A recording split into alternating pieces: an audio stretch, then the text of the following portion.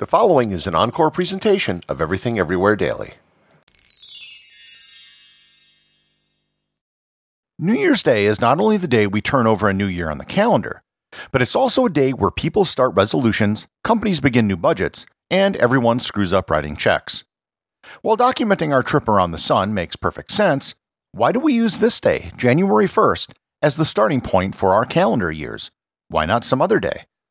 Learn more about how January 1st became the start of the new year on this episode of Everything Everywhere Daily.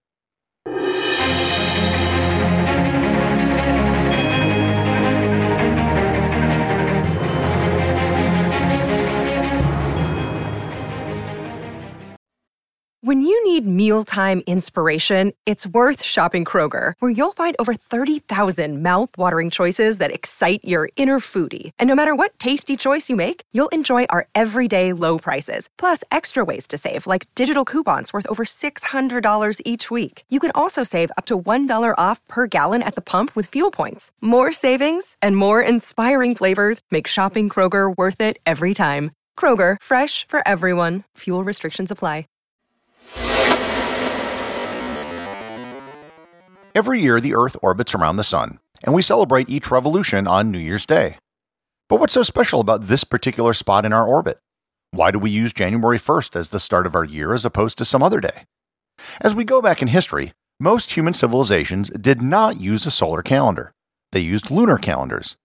In fact, if you look at the traditional calendars for countries such as China and Vietnam, or for religions such as Judaism and Islam, they have lunar calendars, and their New Year's Day changes its date every year. Our current calendar can be traced back to ancient Rome.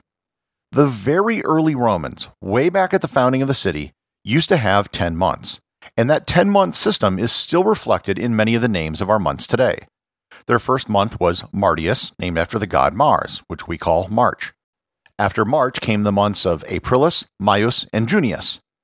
The months after this were just named after their number: Quintilius, Sextilius, September, October, November, and December. So, December, our 12th month, really means the 10th month in Latin. Likewise with November, October, and September. However, 10 months didn't really fit nicely into a year. They had 2 full months worth of leftover dates that didn't really fit into any month. To rectify this, around the year 700 BC, the Roman king Numa added 2 more months to the calendar: Ianuarius, named after the Roman god Janus, and Februarius, which was now the last and shortest month of the year. For Romans, the beginning of each month was called the calends, so the start of the year was the calends of March, or March 1st. Then at some point, and no one is quite sure when, the year began being counted on the calends of Ianuarius. January went from being the 11th month to being the first month. This might have had something to do with the start of terms for consuls. Romans named their years after the 2 consuls in power instead of numbering them. So, for example, the year 59 BC, Julius Caesar was consul with Calpurnius Biblius. It was known as the year of Caesar and Bibulus. However, Bibulus was weak, so there was a running joke that it was the year of Julius and Caesar. It might have also had something to do with the fact that January 1st was the calends closest to the winter solstice. Caesar is actually really important to this story. While the names of the months were very similar to the months we have today, the calendar itself was still a mess. Caesar instituted changes to fix this problem, and he adopted the suggestions of a Greek astronomer named Cysogenes of Alexandria.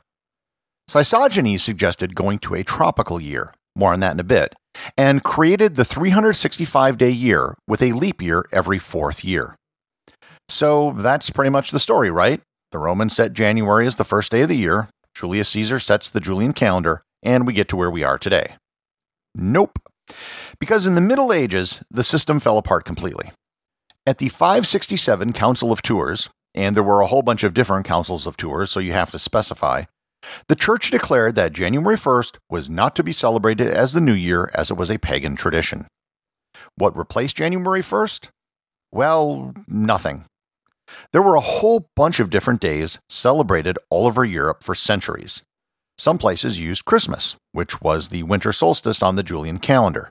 Some used the floating date of Easter, some went back to the old Roman March 1st, and some, if you remember back to the episode on why Christmas is on December 25th, used the important date of March 25th as the start of the new year. Eventually, for a whole host of reasons, Pope Gregory XIII fixed the problems with the Julian calendar and used the opportunity to standardize the new year back to being January 1st. For good measure, they also made January 1st a holy day, which it still is today. Originally, January 1st was the feast of the circumcision of Jesus, but now it's just called the Solemnity of Mary. Of course, not everyone was on board with the new calendar. Catholic countries were quick to adopt it, but Protestant and Orthodox countries were not. In particular, one country was very late to adopt January 1st as the beginning of the new year. That country was England. England celebrated their new year on March 25th. In fact, their colonies in the Americas did this as well up until 1752. In 1750, England passed what was known as the Calendar New Style Act, also known as Chesterfield's Act, which is when they adopted the Gregorian calendar. The very first thing mentioned in the act was the problem with using March 25th as the new year, when almost everyone else in Europe used January 1st, including Scotland. So when England finally adopted January 1st as the start of the new year, so did the American colonies for the first time. Today, most countries now use the Gregorian calendar, even if it's only for business purposes to stay in sync with the rest of the world. New Year's celebrations such as Tet in Vietnam, Chinese New Year, or Rosh Hashanah are still traditional festivities held on different days all over the world. The fact remains that there's nothing astronomically significant about January 1st, even though it's celebrating an astronomical event, aka a revolution around the sun. So, if we were to start a new calendar from scratch, what day would we pick? Before, I mentioned that Sosigenes of Alexandria suggested we celebrate a tropical year, and I picked that word carefully as opposed to a solar year, because there are two types of solar years and they're very similar. A tropical year is the time from one season to the next based on when the solstices occur. The current years, based on the Gregorian calendar, are tropical years. However, there's also a thing known as a sidereal year, which is when we measure the position of Earth based on the location of stars. The difference between a sidereal year and a tropical year is very small. A sidereal year is only 20 minutes longer. This can add up, however. The difference between the Julian calendar and the Gregorian calendar is only 11 minutes per year, and that caused a lot of problems over the centuries. This has to do with the precession of the orbit that is constantly changing. There are two logical places to define a new year based on astronomic principles. The first would be one of the solstices. This is something that humans have measured for thousands of years and have recognized its importance. The winter solstice also isn't too far away from January 1st. The solstice really has more to do with the tilt of the Earth, however, and not the orbit of the Earth.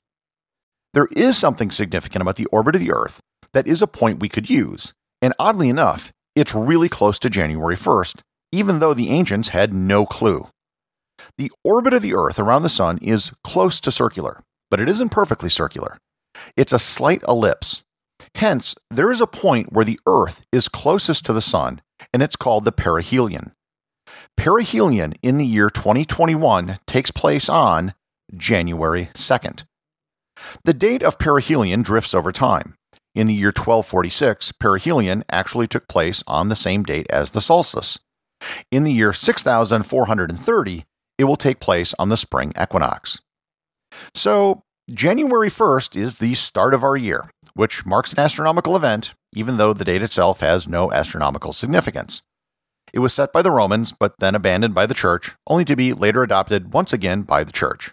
So, as the Romans did, celebrate the Kalends of January, which honors Janus, the Roman god with two faces, one which looks into the past at the old year, and one which looks into the future at the new. Happy New Year. Executive producer of Everything Everywhere Daily is James Makala. The associate producer is Thor Thompson. Today's 5-star review comes from listener TB Gal over at Apple Podcasts. They write, "Perfect.